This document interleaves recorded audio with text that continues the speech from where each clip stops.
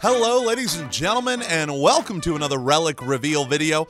I am excited about this relic, and I know I say that every single time, but this is legitimately one of the coolest relics that we're going to get. We are talking about the first U.S. citizen to be canonized a saint in the Roman Catholic Church, and that's none other than Mother Frances Xavier Cabrini. Mother Frances Cabrini was originally the youngest of 13 children. She was born 2 months premature, and that had a negative effect on her health that would carry through her whole life. And we'll kind of see this reoccur as she goes up and does all these wonderful missionary endeavors.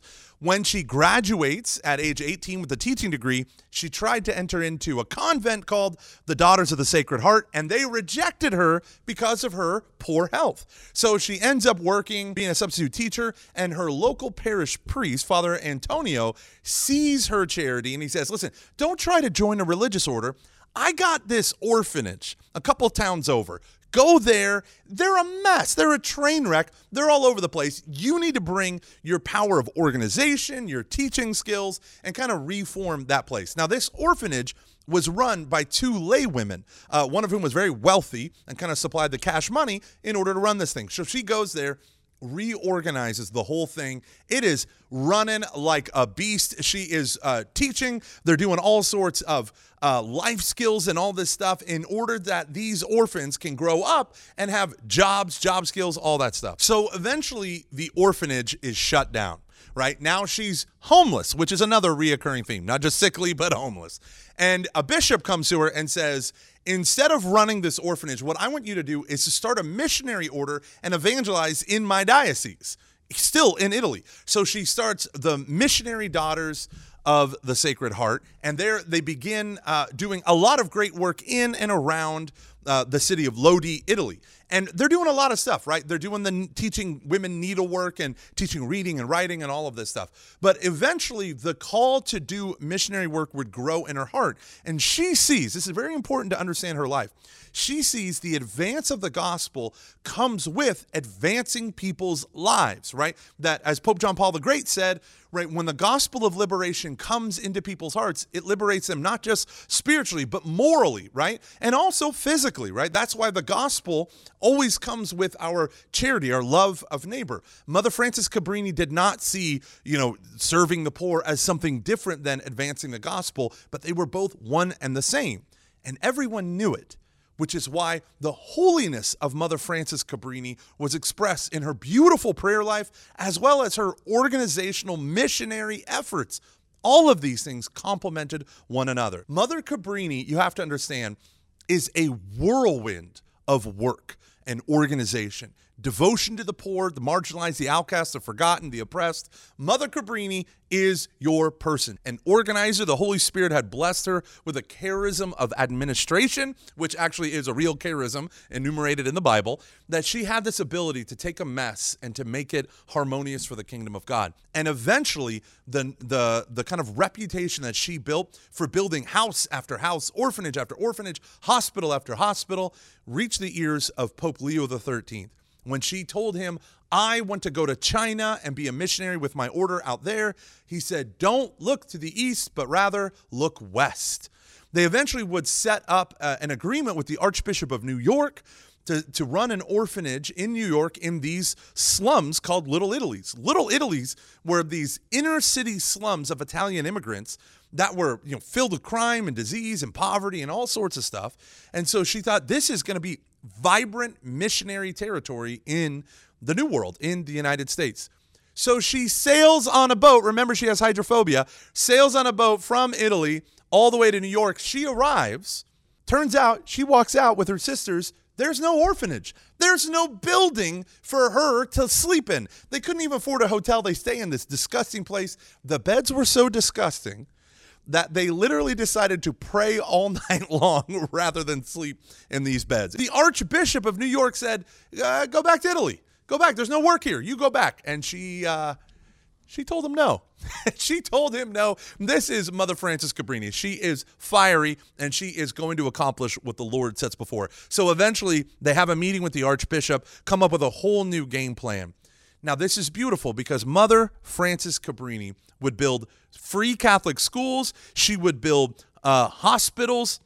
She would build houses for people to get job skills, all of these things together, up and down the coast of the United States, down into New Orleans. Eventually, she would be in Seattle when she's 59 years old and she becomes a U.S. citizen officially. She made over 30 trips overseas, going to Rome, going to Nicaragua, going all over the place. Remember hydrophobia? Remember sickly, right? Doing all of these things to advance the gospel. Mother Frances Cabrini never once hesitated to bring her massive organizational skills to bear for the sake of advancing the gospel and the kingdom of God on earth. How do we apply the life of Mother Frances Cabrini, which is filled with incredible labors of love, to our own life? Number one, you and I need to remember the poor. We need to remember the poor in a way that might be a little bit different than you and I think. So oftentimes when we talk about Christian charity to the poor, we look at it as relief, right? Giving money immediately to help relieve a situation. We have the St. Vincent de Paul Society, which here at our church, an amazing group of people who go and they pay, rent, and they pay bills and all this stuff for people that they meet that are demonstrating a profound need for this stuff. That's what we call relief. On top of relief, we have what we would call development.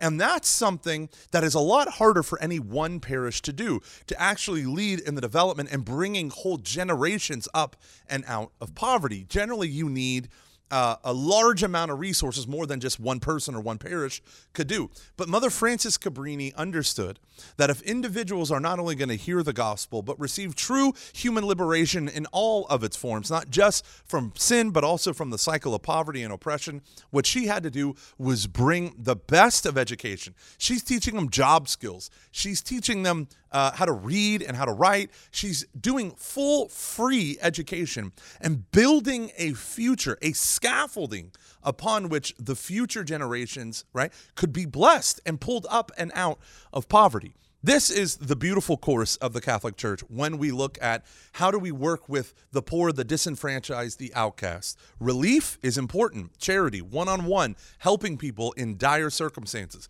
Development is pulling in people out of poverty, not just in one circumstance, but maybe for the rest of their life, right? This is the whole, if you give a man a fish, you feed him for a day, you teach a man to fish, you feed him for a lifetime. That's what Mother Frances Cabrini specialized in.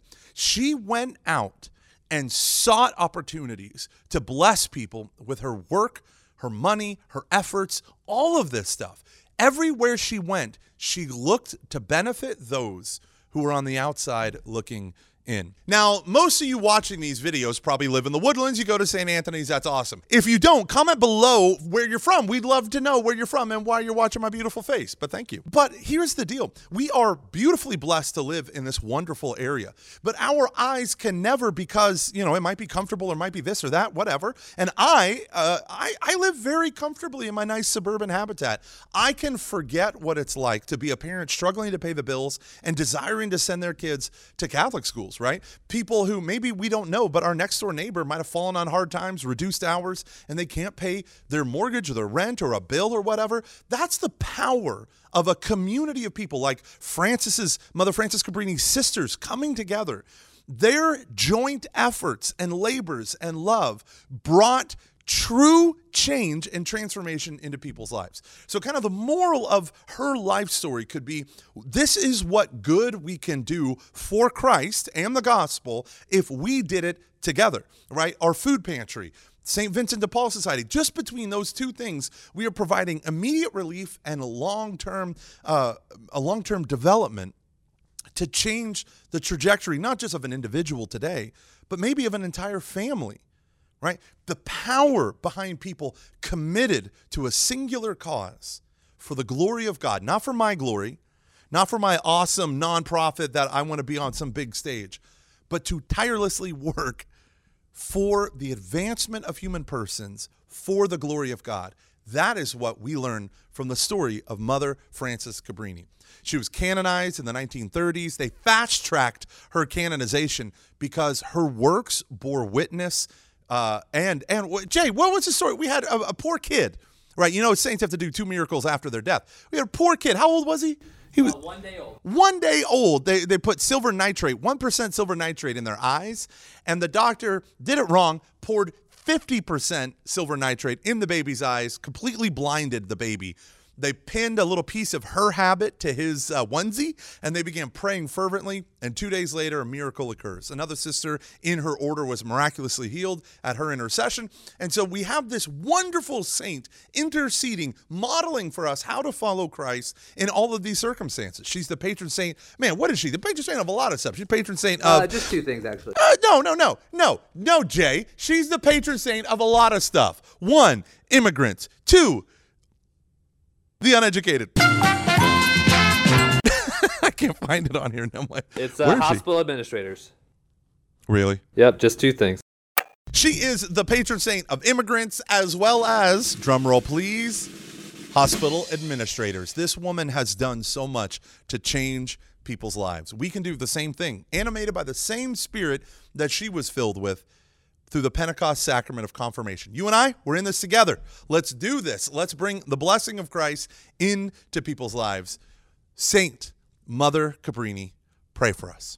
All right, y'all, this has been another Relic Reveal. Mother Frances Cabrini, so excited. Tune in next week, this time where we're going to discover our very next saint in the path to Our Lady of the Angels Chapel, dedication, groundbreaking, all that jazz.